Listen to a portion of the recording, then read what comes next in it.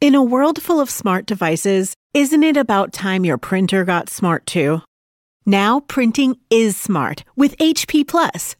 And the HP Smart app is how it all happens. You can print from your phone with just a tap, no matter where you are, even from your garage/home office/yoga studio. Huh, that is smart. HP Plus. Learn more about smart printing at hp.com/smart. In a world full of smart devices, shouldn't your printer be smart too? It is with HP Plus. These printers know when they're running low, so you always get the ink you need delivered right when you need it. Plus, you save up to 50% on ink, so you can print whatever you want, as much as you want, anytime you want. Huh, that is pretty smart. Get 6 months free of instant ink when you choose HP Plus. Conditions apply. Visit hp.com/smart for details. This is Alec Baldwin, and you're listening to Here's the Thing. I've seen all good people turn their heads each day, so satisfied I'm on my way.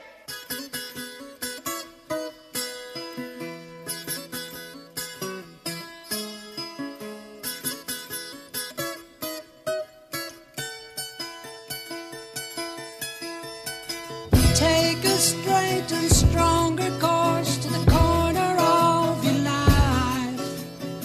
Make the White Queen run so fast, she hasn't got time to make you wife. There are many words that can be used to describe singer-songwriter John Anderson. Cautious is not one of them. Born in England in 1944, he began singing on his brother's daily route as a milkman before falling in love with rock and roll. Adventurous, scrappy, and spiritual, he formed an instant bond with bassist Chris Squire in 1968, and after a short stint with another band, the two formed Yes.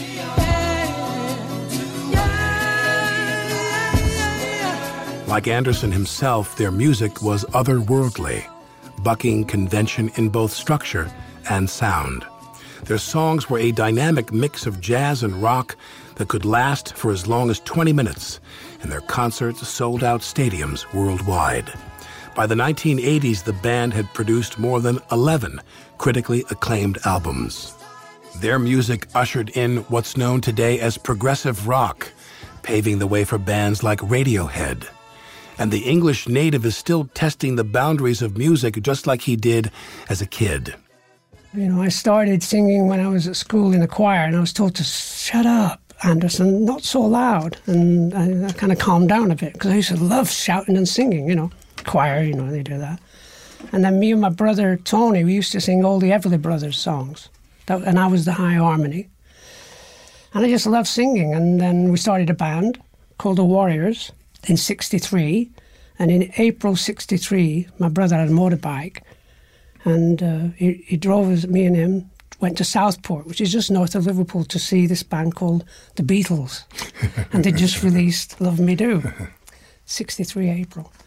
And from then on, I wanted to be Paul McCartney, of course. And you start singing in a band. And basically, when you start off with a band, you have to sing all different kind of songs, from Joe Tex to Nina Simone songs. Covers. Covers, you know.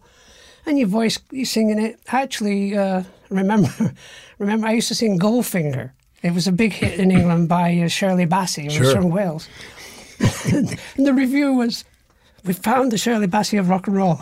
That's going to be our tweet. Freaked me out. Listen to my interview with the Shirley Bassey of rock and roll. And I just kept singing and enjoying singing, and went through the 60s with the band, and then went to London, eventually meeting up with Chris. And I knew that I could sing, and I was very interested in songwriting. I'd never written any songs. I'd maybe written one or two terrible songs. But with Chris, I could sort of sit there and just work ideas out with him. And singing with Yes, when it first started, I didn't move. I was very still on stage and stoned, Right. of course.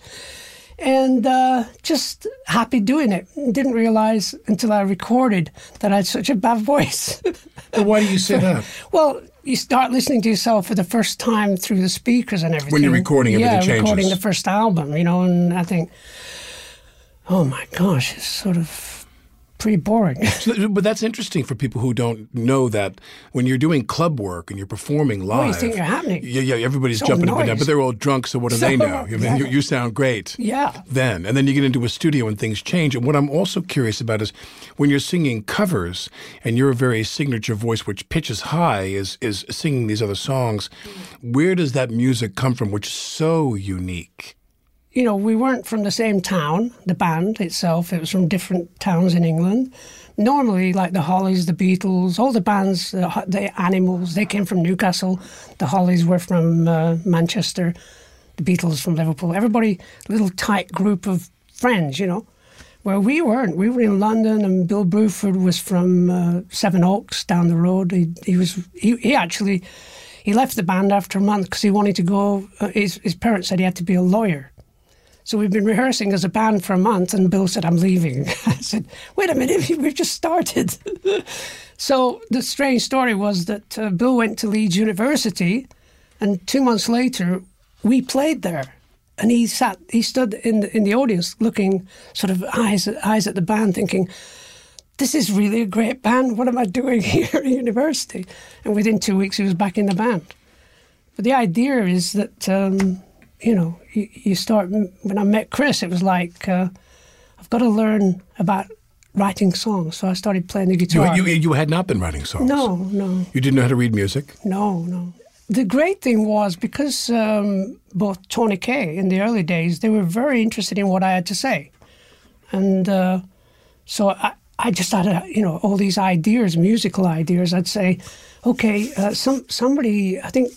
It was Peter Banks. He was playing da-da-da-da-da-da-da-da on his guitar, just messing around. You know, I said, that's it. We're going to do America. So we did a version of America that day. From West Side Story? West Side Story. Bernstein. Can't beat it. Right. You know, and... very popular back then. then. Yeah, and you take it on stage and it gets the audience going, you know. So in those early days, it was like, well, what should we do next, John? Well, I've got this idea. I really like Stravinsky, you know, sort of thing, you know. And I'd start coming up with ideas on the guitar that, you know, Peter Banks would say, you can't play that chord. And I'd say, well, I just did, and it sounds pretty good. Whatever, you know. So you as a non-guitar player were willing to take risks that the studied guitar players were saying to you, you can't do that. Yeah, because, like, you know, it's just one of those things. You do it, and then you start realizing, you go home and start trying other ideas. How long did it take you to teach yourself the guitar? I'm still learning. It's true. It's just an ongoing, and I don't know what I'm playing. You know, I'm playing chords the other day. I'm going, oh, this is a beautiful chord.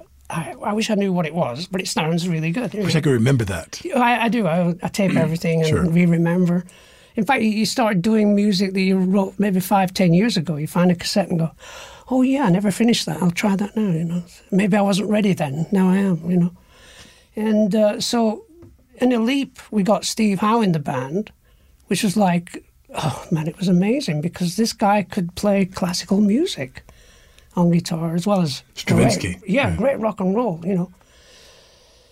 And we started writing songs together. And the more how did that work? Well, generally, I'd listen to what they were doing in rehearsal, making a lot of noise. In a studio, where you're recording everything. And I'd hear Steve playing something, and I'd quickly record it, and then we'd just stop. And I said, listen, you played this line.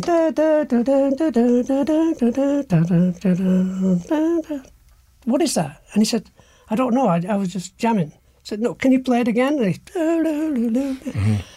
okay, and then we're going to and then we'll keep going there.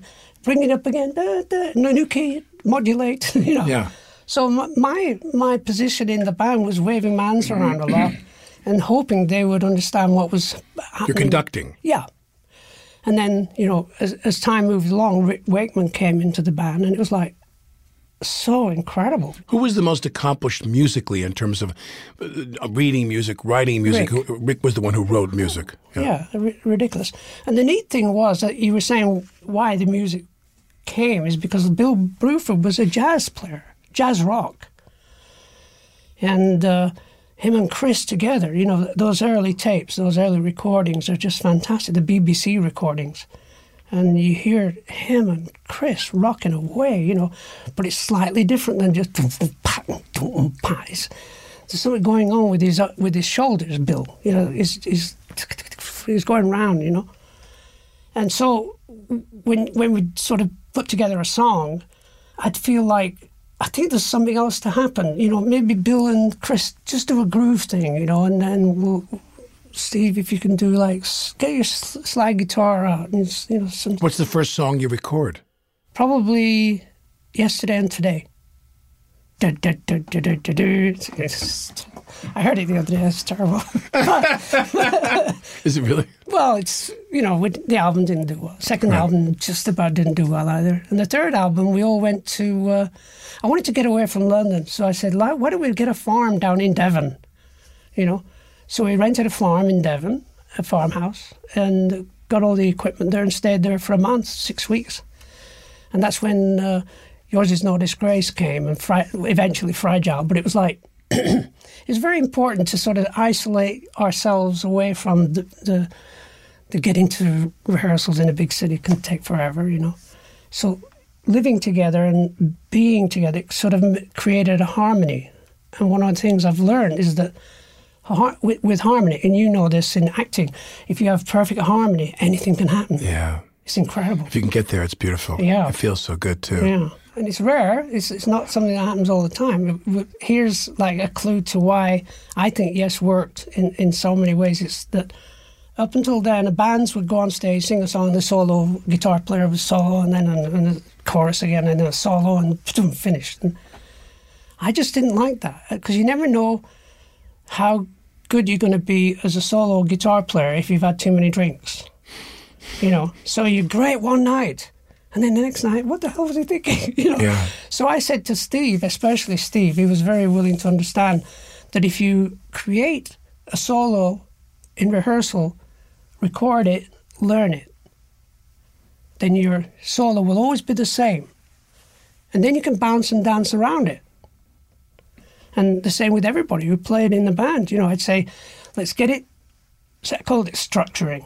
Structure the music. Make sure you know exactly what you're going to play. And the interesting thing is Chris, bless him, was the main guy who stuck to that. He was a beautiful bass player.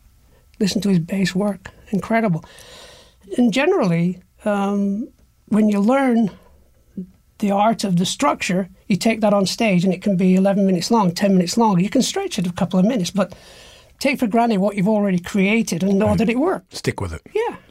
But you listen to your music. I close my eyes, and then I roll your music in my head, and it's so complicated compared to everything else that was coming. I mean, there was the Beatles deep in their work. True. And you listen to your music, you talk about Yours Is No Disgrace, and it's like all those fractures and all that dun dun dun dun dun dun dun dun dun boing dun dun dun dun. And it's just so dramatic. Oh yeah. It's these surges. It's like water splashing against a seawall. It's so violent sometimes.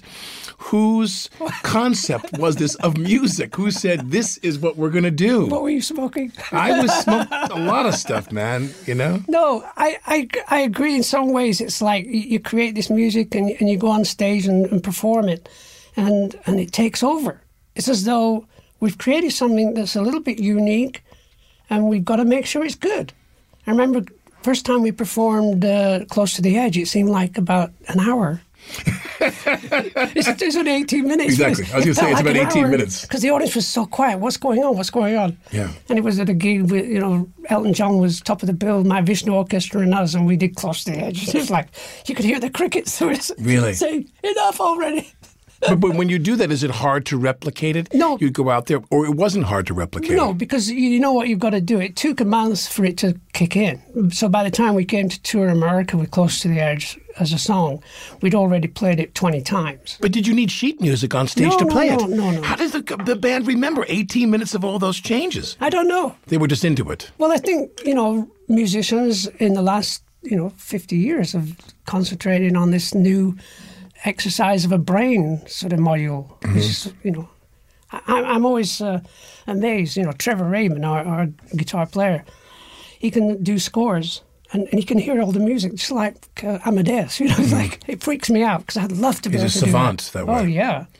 When you would perform live, was there a process you had about your voice? Was there some kind of technique you had in terms of you didn't smoke and you didn't eat certain kinds of food? You know, we went vegetarian very early on, and we, you know, before there were any vegetarian restaurants in America. Right. So we'd find one in New York maybe, and one in Boston, and one in Seattle or something like that. Right. And we kind of restricted ourselves from doing the norm, which is just, you know, going for the burgers and stuff. I used to on stage and say, you should all stop eating McDonald's. Right. So for you, what you didn't feel, because your voice is so, I mean, it really sounds like an instrument. I'm not just saying this. Yeah. There was no special thing you had to do. No. You just blew it out and it was there Yeah. in your pocket every time you needed it. I just felt very blessed that I could sing. And I was actually going through this incredible journey. You know, it was like not many people get the chance to be successful in their work, you know. What's your first big date? We all lived in this little house. We all had a different floor of the house. Peter Banks lived in Barnet, which is North London. I got a phone call from a friend. He said, can you do a show tonight at Speakeasy? Most famous club in town, yeah. Yeah, what time are we going to be there? 10 o'clock. Why? Because you got to be there, man. Okay. So I called Peter, come on, we've got to go and do a gig, get everything to get the drums together, get in the van, come on, let's go. So we went to the Speakeasy and we started setting up, and then we found out the reason we were there is because Sly and the Family Stone had got stopped in New Jersey and he couldn't get on the plane. For whatever right. reason, yeah. you know. Yeah. And I was working at that time in a bar above the Marquee Club, a very famous club in London. So I kept bumping into Keith Emerson because he was playing in Nice, and I actually bumped into 2 or 3 other, Pete Townsend and that kind of thing. I never said hello. And so there we were setting up microphones, and they start walking in, you know. There's Keith. Hi, Keith. Oh, John, what are you doing? I said, we're doing a show. What does it look like, you know? Well, what's happened to Sly? He says, here. And I started passing the joint around. I said, did you have a smoke? I said, calm down. So by the time we went on, everybody was happily drunk and stoned or whatever. And I think Paul McCartney was there. I'm not sure. But there's a lot of very famous people there. And we put on the show of our life, you know. Yeah. We'd only been together for 2 months. They came expecting Sly and you came out and you won them over. We did it. Come on, guys. What rock and roll, you know. Twist and shout. And you came off the stage and? Yeah. Well, the manager of the club said, I want to manage you. And within a month, he got us a gig opening for the Cream farewell concert. So we opened it, and Rory Gallagher at the Albert Hall. So Rory Gallagher was on second and the Cream came on at the end. It was like, oh, God. You know, the funny thing, that going back to Bill Bruford was in Leeds University, and we found out we were going to play this gig at the Albert Hall. So I said, Bill, you want to rejoin the band? He said, yeah. Well, in 2 weeks we're playing at the Albert Hall. Be there. And he was. Life is like strange, isn't it? And then with the recording contract was with who? You signed with who? Oh, that was silly. Ahmet Ertegun, God bless him. And he found you where? In London. He came to see us. We did a lunchtime, half an hour for him. Oh, he had you almost like audition for Audition, him? that's right. And what year was this? 68. Right. Early 69, maybe. Our manager at that time was the Speakeasy manager. Sweetest guy in the world, but he just, you know, he enjoyed a drink. And he was drunk. It was 1 o'clock in the afternoon, you know. And so we did our little sort of audition, and I thought, I got to go to the toilet. So I went to the toilet, and Roy comes in, stands next to me, we're having a pee, you know. And he says, I'm going to get this bastard, this American bastard. I'm going to make sure you got the best contract ever in the world.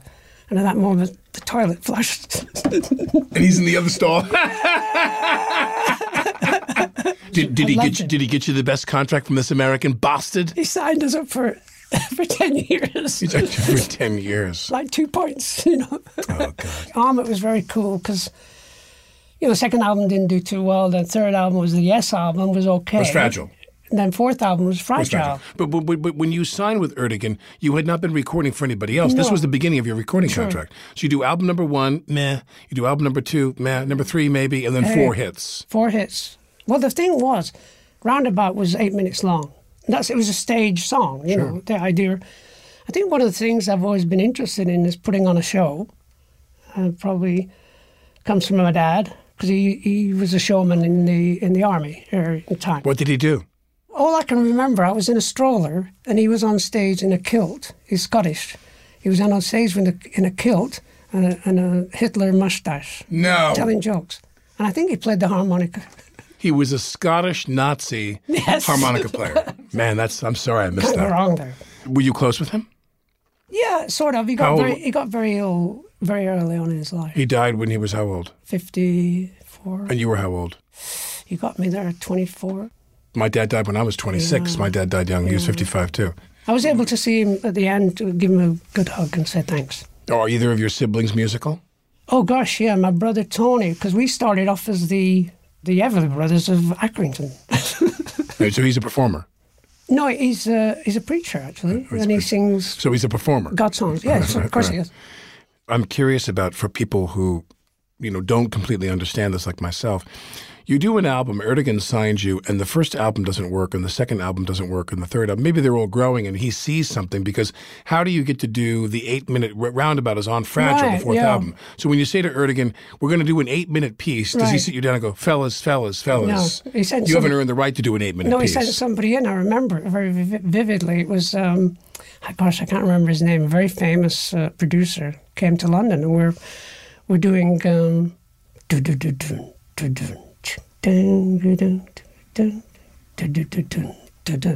the guys there sitting there and saying, "Why don't you put a funky bass in there?"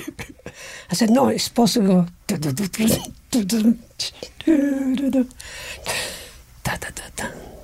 And that's what it is. It's your move, actually, it was. Yeah, of course. Your move. And they said, boom, boom, boom, boom, boom. Yeah. No. Why don't No. you smash your guitar on stage at the beginning of that one? Yeah. No, we just didn't do it. We just said, I'm sorry, I like you very much, but I don't want it to be that way. Is Roundabout the first hit? Yeah, because somebody got some scissors out and didn't tell us. I know. Was it in your contract that they could do that? Of course. They could. They had our firstborn. Right. So they cut Roundabout. From what to what? Well, they just took out the whole middle section. So it goes from the end of the third verse or third chorus, second chorus, whatever, straight into the solo. And we were driving around Pittsburgh to a gig, and it would turn on the radio, and it's Roundabout. We said, Roundabout's on the radio. We couldn't believe it. And then it went straight into the solo. Yeah. We went, Your what the hell? silhouette will charge the view. I mean, I know I'm kind of getting carried away here with you because I'm so excited I'm actually talking to you. But Yes Songs is really one of the greatest live albums ever. I mean, if you're a Yes fan, Right. and you dig that music, you guys just crushed it. Right. Did you know that when you recorded Not that? really. No, I just didn't? knew we were sort of getting into the pocket. When I learned later, the pocket is when it just happens and music takes over. And that was one of those shows. I think we did about 4 in a row, and we recorded one of them. And I don't know. I going back to George Martin, I'd listen to what he did with 4 tracks and wonder why we're not as something. When you hear us playing live, what's wrong? I've always been like that. I'm terrible. Critical, very self-critical. Yeah. In a good Did you way. drive the other band members crazy with your Yeah. self-criticism? Yeah. Right. They called me Napoleon. They did. Yes, on the quiet. Do you agree that a band needs an external source of management in order to really function, or did you kind of function as a manager of your own Well, band? we stopped using a producer after the third album, so we were producing it ourselves with a very good engineer called Eddie Offord, who was brilliant. How did that work for you with self-producing? Brilliant. You think so? There's a great photograph of everybody on the on the levers. You've even got their own sets. Yes. I think we should do this. Yeah. And it's just the idea of trusting. Trust is everything in music. You got to trust everybody to want the same thing, even though we're not quite sure what it is yet. But did you feel you were in charge? Yeah. Well, I wasn't. I used to say to Chris, because Chris always used to look at me and say, "I just want to make you happy, John." I said, I'm not trying to boss everybody around. I just want to make it work. Right. And somebody's got to come up. If you come up Someone with has to decide. if you come up with ideas, I'll follow it through. But it tends to happen. Somebody tends to be more of an idea person, and I was into that. Like with reading Herman Hesse and thinking, I really want to do something a little bit more experimental and long form. Steve, come here, man. Can you play some chords like this? And he'd play them, and I said, okay. And he'd say, I've got this thing. It goes close to the edge, round by the corner. And I'd sing, down at the end, round by the river. Modulate, seasons will pass you by. And I'm going to go, I get a chords. You know, I need some chords there, you know. And Steve would to hear you talk it through, you know.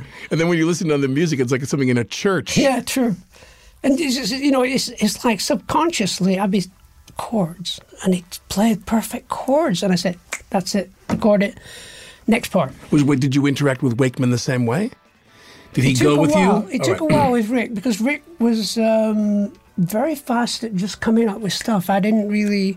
Now and again, I'd hear something. And say, Rick, you just played something. I need that, please. And he'd say, "What is this one?" Oh yeah, I need that. Whatever it was. And you know, you go through these emotions in the studio of really listening to everybody, making sure that they are in a good place to perform well. You know, it's part of the routine of being buddies, musical brothers, if you like. You know. I see the cold mist in the night and watch the hills roll out of sight. I learn in every single day, inside out, outside in, everywhere.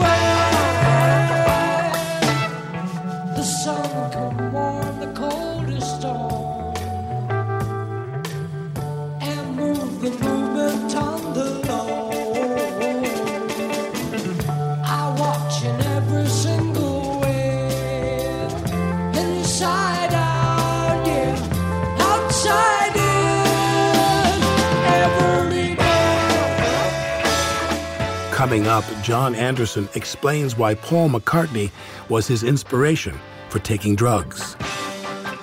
While Yes was rocking the UK, the self-described cussing Christian behind Grand Funk Railroad was lighting up America. The word from the Atlanta Pop Festival, you know, we opened noon the first day. They liked us so well, they moved us to 7 o'clock the second day. And then the third day, we were on at 11 o'clock under the lights. They're the people that they're waiting for now. Yeah. To hear more about Mark Farner's story, go to here'sthething.org. Hi, I'm Alec Baldwin. Don't you think it's cool to care? Carrie Yuma knows fast fashion's not sustainable and decided to spin that conscious mindset to create high-quality, low-impact sneakers. Their best-selling Aka style is the perfect, durable sneaker for dressing up or down, pairing a fresh look with broken-in level comfort. Aka is made with organic cotton canvas and ethically sourced rubber, and every pair comes with Carrie Yuma's signature cork and Momona oil insoles. Aka's already found its way into my summer shoe rotation. Find your pair and choose from a range of bold and beautiful colors. Right now, there's 15% off at cariuma.com/Alec. With how much we rely on our devices, it's easy to forget about the hardware we're born with. Take ears. Like fingerprints, your ears are totally unique. Too bad your earbuds aren't. Unless you've got Ultimate Ears Fits true wireless custom fit earbuds. Ultimate Ears Fits offer premium sound and all-day comfort. Their groundbreaking Lifeform technology guarantees a perfect fit in only 60 seconds. Just put in the earbuds, connect to the app, and watch as the purple LEDs form the earbuds to your unique shape. With 8 hours of continuous playback on a single charge and up to 20 hours with the charging case, Ultimate Ears Fits are the perfect choice for listening to your favorite music and podcast all day long without pain or discomfort. For a limited time, get 15% off above the current offer of your pair of Ultimate Ears Fits true wireless earbuds at ue.com/fits. Just use promo code FITS at checkout. That's 15% off the current offer with promo code FITS at ue.com/fits. This is Alec Baldwin, and you're listening to Here's the Thing. Nicknamed Napoleon, English singer-songwriter John Anderson constantly pushed his bandmates to experiment further. Considering that Yes sold more than 50 million albums in his time with them, it worked. But although Anderson's adventurous spirit played a role in propelling them forward, there were other factors too, namely competition. We did Close to the Edge, and if there was ever a rival band that I kind of watched and listened to was a band called King Crimson. Really? Because I'd heard about them, and me and Chris went to see them at the Speakeasy. This is like 1970, I think, maybe late 69. And they performed their whole first album, and it was just so incredibly good. They performed it vocals. It was in the Court of the Crimson King, and I looked at Chris and said, "We got to practice more, guys. It's terrible." You're very competitive. I went. Really? So we did. You imploded. I know. Then we went to Close to the Edge, and I thought we'd open this door. Musically speaking, we'd found this ism. It's a yes-ism. It's something that every note is known to the band. Yeah. We know every You're there. Everything. And to perform it was going to be amazing. And then Bill said, "I'm leaving the band." About 2 weeks after we finished it. Close to the Edge. Yeah. Now, why? He wanted to join King Crimson. Really? And he did. Really? And it broke my heart. And what was that like for you? Well, I thought you guys are at the crest of the wave We've just here. done this piece of music that meant we are now free to do and create what we want. We're just as good as King Crimson. Oh, yeah. But when you feel you're just as good as King different. Crimson, you're different. Is that what he wanted was different? Oh, yeah. He just said, making the album was great, John, but I'm just not comfortable with Chris wanting this and me wanting that. And I used to say, I always think the beat starts with the bass drum, bass, and everything evolves from there. Chris would say, no, the bass is the beat. So there's that argument going on with Bill. And basically, he went to Crimson, and I actually saw their first gig. It was a band that changed the name to Discipline. It was an album called Discipline with King Crimson. And it was remarkable to watch because you had Bill Bruford on stage with a little kit right at the front of the stage. Guitar player, I forgot his name for now, keyboard player, another guitar player, and this guy called Jamie Muir, who was like a percussionist. And he looked like a wild man from Borneo. He had long black hair, and he had this sort of black woolly shoulder thing. It made him look a very skinny ape. And what he would do, which was kind of interesting, he had sort of gongs in his hand, and he'd bang them on the floor near microphones. So he had this band, and this guy was jumping up against pieces of metal, large-scale pieces of metal, to make the microphones on there. So there's incredible cacophony of energy going around the band, which is very tight, right? And I couldn't believe him. And I went to Bill Bruford's wedding, and there was Jamie Muir. And I said, Jamie, what are you doing? Yeah. And he said, wait there. And he went off, and he came back with a book. And it was the autobiography of a yogi by Yogananda. And he just gave it to me. He didn't say anything else. And that changed my life. How so? It's a very clear understanding that all religions are the same and all rivers go to the same ocean, and divine energy is all around us all the time. This is after Close to the Edge. Close to the Edge. We finished Close to the Edge. And Close to the Edge was, like, to me, a very concept album in itself, and You and I. You finish Close to the Edge. Bruford leaves. You go to his wedding. Yeah. You meet Jamie. Yeah. He gives you the autobiography of a yogi. And who replaced Bruford immediately at that time? Alan White. Alan White. So the next album after Close to the Edge is? Then we went into Topographic World of Craziness, you know.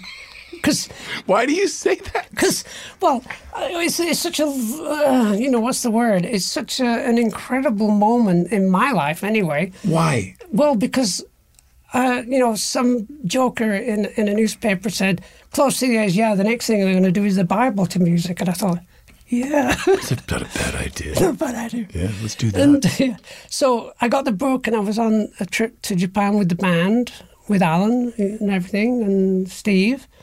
And I read in the bottom of the book these 4 energies that create almost everything. Is the revealing of everything, the remembering of everything, the ancient, and the ritual of life, And I thought, that's it. With the 4 movements, So I sort of jumped on Steve, who was perfect for it. You know. And Why? Why? Well, because he's very receptive. And very. He was ready to go with you. Yeah, very quick to Did learn. he read the book? Do you know? I don't know. Did you give all of them the book and say this is required reading before you start the album? I just knew that if you're going to go anywhere, why don't you just jump in the deep end? You know. So when you head toward Tales, Yeah. when you go to, as you were saying, this topographic madness, Yeah. how are they changing the other ones in the band? Do you sense, are they all on this journey and kind of getting into it with you and getting high with you? Or are some of them sitting there looking at their watch going, how much more of this revealing science of God? And wait a second, is this cat really going to do the Bible next? Where are we going with this guy?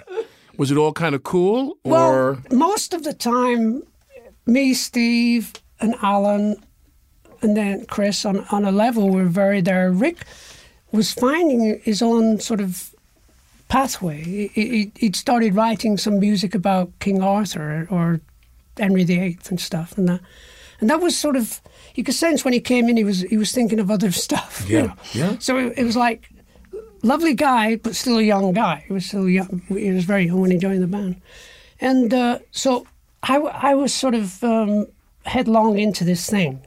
Nobody can dissuade me at all. We're going there. And that's all there is to it. It's going to be great.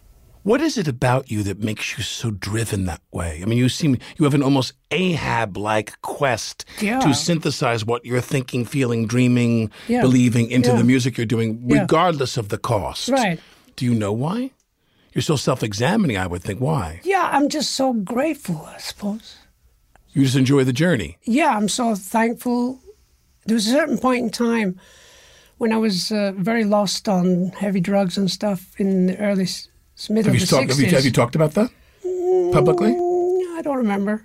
Did you do that because it was for free and for fun and silly and funny, and then it got to be, it makes you sick, kind of? And then how do you see it now in perspective? What's that? Your drug experience was great. what? Oh, it's fantastic. Well, an unabashed endorsement. No, hey, Daily Mirror, front page, Paul McCartney took acid. I said, that's it. I could do it. There you go. That was my key. Yeah, he's Thank to you. blame. He did it. So He led you down that path. Yes. The guy that sings "Love Me Do." Yeah. Let's do that. My God. But all you need is love. All you need Krishna. is love. My God. So Tales comes out. Yeah. No. Fragile is a hit. Yeah. And Close to the Edge is Big a hit. hit, yeah. And you guys are really rolling and Yeah. steaming. And what is the tour situation like now? You're big stadiums, big places. Fairly. And you guys can fill a big room. No, not. I think we did 3 nights at Madison Square, and Did you enjoy that? Yeah. It was like very dream sequence, sort of looking back. You just remember it as being, wow, I've got to get on stage. I got to know what I'm doing. Don't worry about it. Look for the furthest people away and wave to them, because you don't want to just play to the 20 people in the front row. You got to play. Sound like Mark Farner. Yeah, you got to play. You got to play to everybody. You got to. Mark Farner told us he tore his clothes off because he wanted the people in the back row to pay attention to him. So he ripped all his clothes off down to it was like a little Speedo, no. From Grand Funk Railroad, yeah. But when you also are doing this, and regardless of the size, but I'm assuming particularly where there's the size and the amount of money available to the promoters, does the stage tableau change? What's happening on stage? Lighting and graphics? Same. We were lucky, you see. Because your music lends itself to something spectacular. Yeah. It's an interesting story that the first roadie we had was Mike Tate. And Mike Tate is now Tate Towers, one of the biggest touring companies in America for sure. And we were doing a show up in north of England in a small pub, and he was driving us, and obviously a stripper would come on most nights in the pub. But we were doing our show, and there's all these little sort of switches on the side of the wall, and he was up and down with all colours on us like that, with little switches like that. And I thought, oh, that's really cool. So we drove down to London, and Mike said, I'm going back to Australia. I said, no, you can't do that. You're going to be our lighting guy. I said, what do you mean? I said, what do you need? Because I just saw you tonight. He didn't know it yet. No. So we got some money, and he made these genie towers, which came out of a box. We wound them up in these car lights. Cranked them. Car lights. Wow. And he had a little thing going. And But you didn't have any screens and images? no, that came topographic time. We started projection. We were first band to use laser. And what did the other bandmates feel about you bringing that element onto the They stage? didn't really talk to me about so much about it. It was just, I think Roger Dean had done the artwork. Him and his brother started doing the staging. And the best staging that they did for us was the Relayer tour, Gates of Delirium, with a 3-headed sort of thingy. It's incredible. How did you meet Roger Dean? Tell people, how did you meet him? I don't know.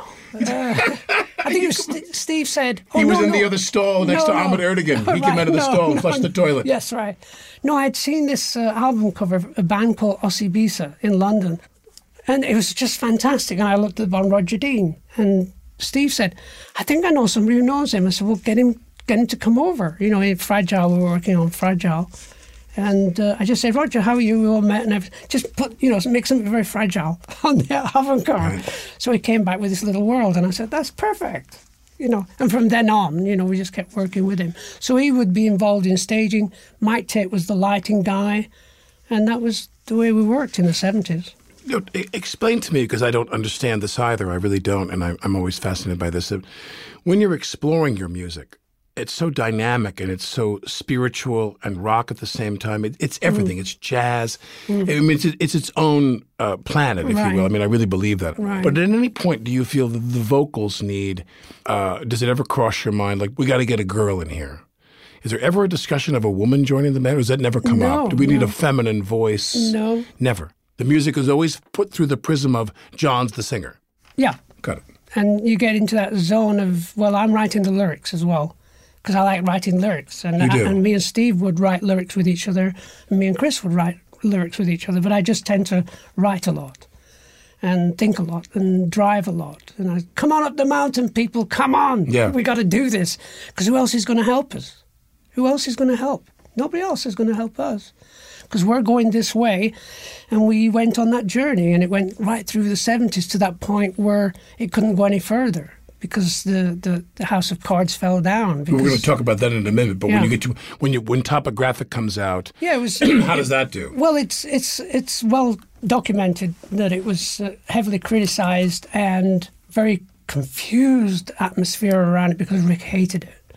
He hated that it was too much for him because he was already half into something else, I think. He wanted to be somewhere else. I think so, yeah. And eventually, when he said he hated it, he was on the record at the time or while you were making it? He said it's too much. It's too much music for people. It's too much music for them.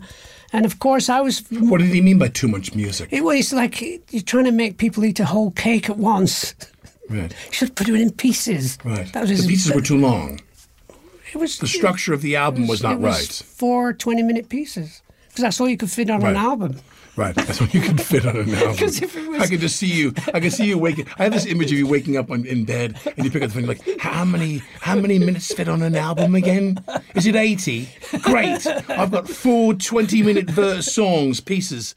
The revealing, the remembering, ritual, ancient, and you just think there's got to be a meaning to it. He stopped believing in the structure of Yes's music. Yeah, he just felt that it wasn't going to work, and a lot of people agree with that. And was he gone after Topographic? Yeah. And how did you feel about that?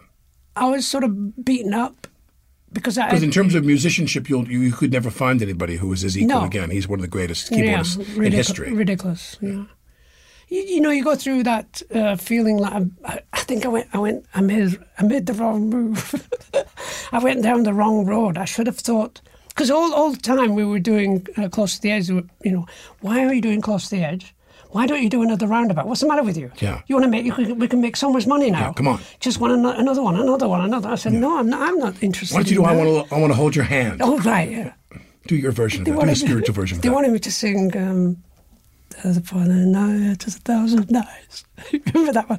For the night has 1,000 eyes and 1,000 eyes. Bobby V.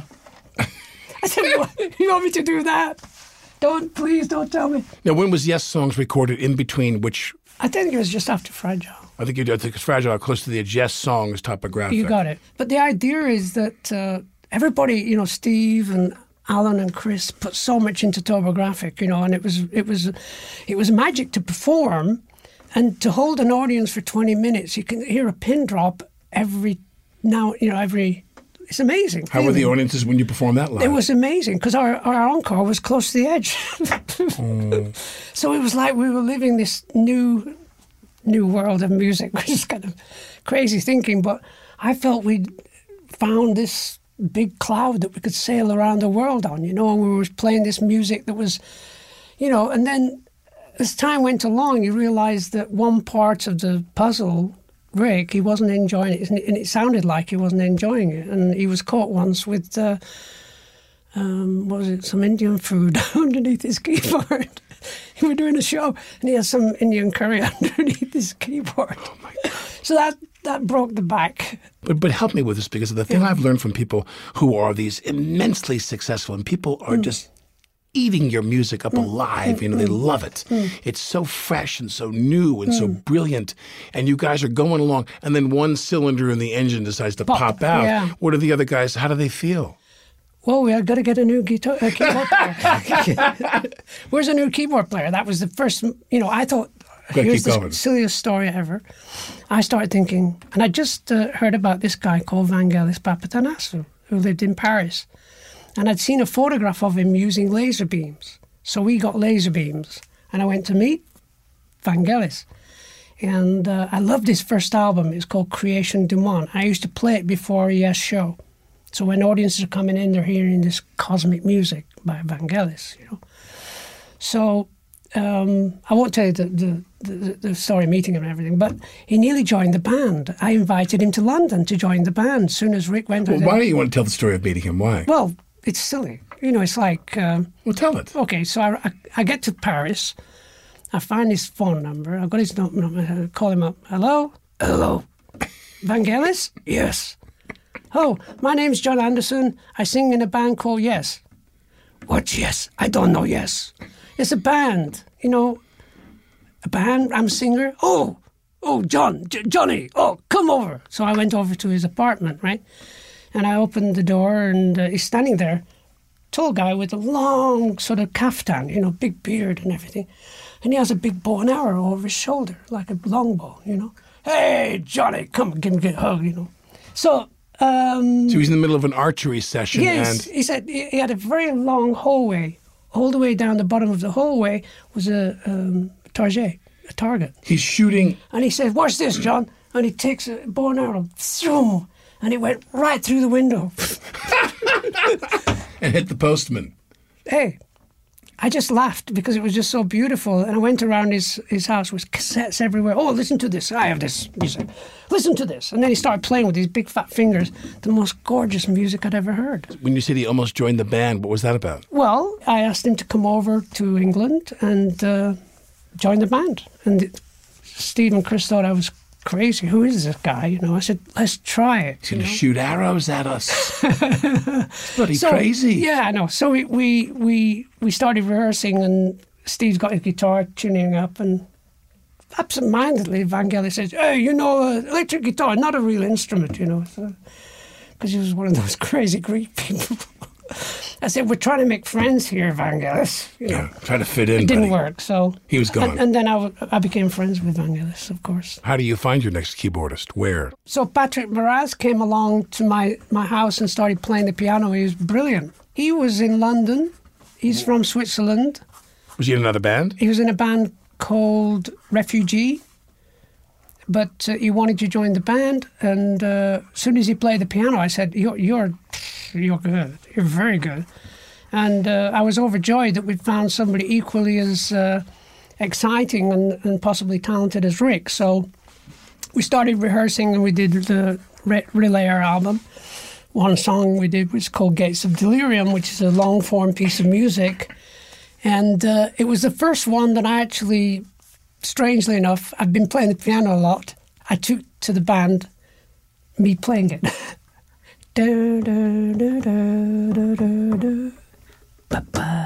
You know, and I went through it.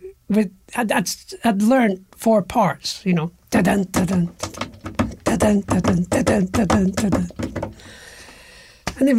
I can't believe that they understood me, because I was terrible.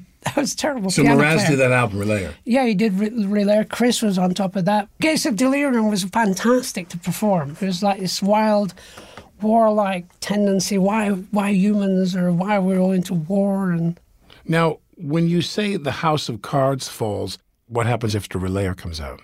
Are there more changes, and does it start to blow apart? It gets a bit strange, because Patrick, bless him, starts to wander off and finds himself in Brazil and he got married and things like that, and we lost contact. And we decided... Patrick Moraz. Pat Moraz, yeah. We decided we wanted to start recording, and somebody said, well, why don't we record with the Queen? Have been recording in Montreux. They've got a studio there. It's lovely there in Switzerland, and we wanted to pay taxes that year and all that kind of crap. And so we all go to Switzerland, and Montreux is beautiful, and I'm there, and we're writing, and dust was gathering on his keyboards. There's that kind of strange feeling. Where is he? And so we carried on rehearsing ideas and stuff. And I actually bumped into Steve Howe at a Holiday Inn near Detroit about 4 months earlier. I'd gone past his room, and the smoke coming out from under the door, and he was playing this riff, dun dun dun dun dun dun dun dun dun, sort of thing. And I thought, that's kind of nice. And I said, hi, Steve. Hi, John. And I went to have breakfast. I came back. He's still playing it. I said, why don't you change key? Dun dun dun dun dun dun dun. So I walked in and sang the main line of Awaken, which is the first verse or that kind of thing. And then I said, Steve, how many chords can you play without repeating? And he started playing all these chords. I said, keep playing them and repeat for da da da da da. Workings of man set to ply out historical life, re-regaining the flower of the fruit of his tree.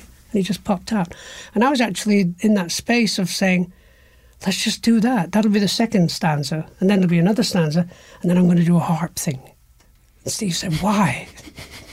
Because I'm playing the harp every day. I'm on tour, which I did, But that was great, making that album. And Awaken is so beautiful to create and perform. And we'd still perform it just now. What's music in your life that's not your music? Do you listen to a lot of music? Sibelius.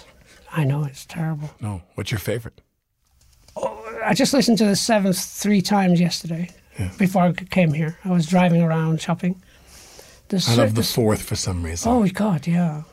I love the real sonorous and moody very and dark. Well, he was the Russians were on top of them. Yeah. He was pissed, So classical is big in your life? Well, I think Jazz? I was very big into Rassan Roland Kirk. I thought he was just amazing. What about contemporary music now? Well, there's always a great song here and there. Every week another song pops. Oh, my God, yeah. And there's a lot of great music out there that most people are not going to hear on radio anyway. So the only way you can do it, hear music, is go like... somebody sent me a link, and it was this band doing an Ed Sheeran song using pipes and things on a table. And it was the most glorious work of art, these people singing his song, but doing these kind of spoons and singing it in beautiful harmony. And they're a very famous band, actually. 5 million people watch that. There are people, I hope this comes out the right way, there are people who write music. I'm not saying this with any judgment of them, and the music is pretty simple. It's rock music, and it's exciting, and it's I love you, and you don't love me, and why don't you love me? Yeah. And your music is very nougaty and very dense and very rich.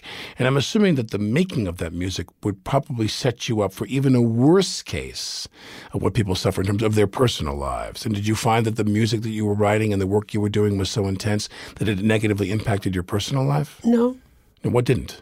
I don't know. You weren't married to your music? Totally. Right. So you were polygamous. You were married to your wife and your music? Totally. That's okay. And now my second wife, Jane, we've been together 25 years, and it's amazing. She is unbelievable. You didn't find that to be a challenge to balance your home life and your work life? It was obviously, you're growing up and you're getting older and you're trusting accountants to take care of your finances and things like that. And they keep saying, you've got to buy more stuff. You've got to buy more stuff because there's so much money and you've got to buy more stuff. And you think, why? What? I'm not interested in stuff, to be honest. Right. I don't come from that. I come from a very simple background from Accrington. I used to be the ball boy for Accrington Stanley, one of the first teams in the first league that ever was soccer, football. Mm-hmm. My core values are very, very simple, very clear. That I can't believe I'm doing what I'm doing. I'm so grateful to be here speaking with you because I've seen you work and I know you're fucking great. Oh, thank you. And it's just the idea that I can't wait until tomorrow. because I know the great music is coming. I know some great stuff is happening. When you perform now, do you need to adjust the key and the way you sing? Yeah. Or you do. Down a tone or half a tone. You're down half a tone. Hey, I listen to my stuff. I was singing on helium, half of it. No. It's so... I didn't realize. It's incredible. When you look back on the amazing, amazing work you did and the amazing music you made, and I thank you. Much of it. I thank you. But when you look back, was there anything you would have done differently? No. I can't believe where I am now. We're just going to go into the Hall of Fame. Well, when people was that something that you wanted? Does that mean something to you? No. It was something to do with this manager 20 years ago said, I'm going to get you in the Hall of Fame. I said, I don't care. It'll happen when it happens. Right. And that's my mantra. Things will happen when they happen. Don't tell me I'm going to be in the Hall of Fame. All my heroes are there. There's nothing you would do differently? I can't think. It's hard to think about that. There's obviously things I should have done differently.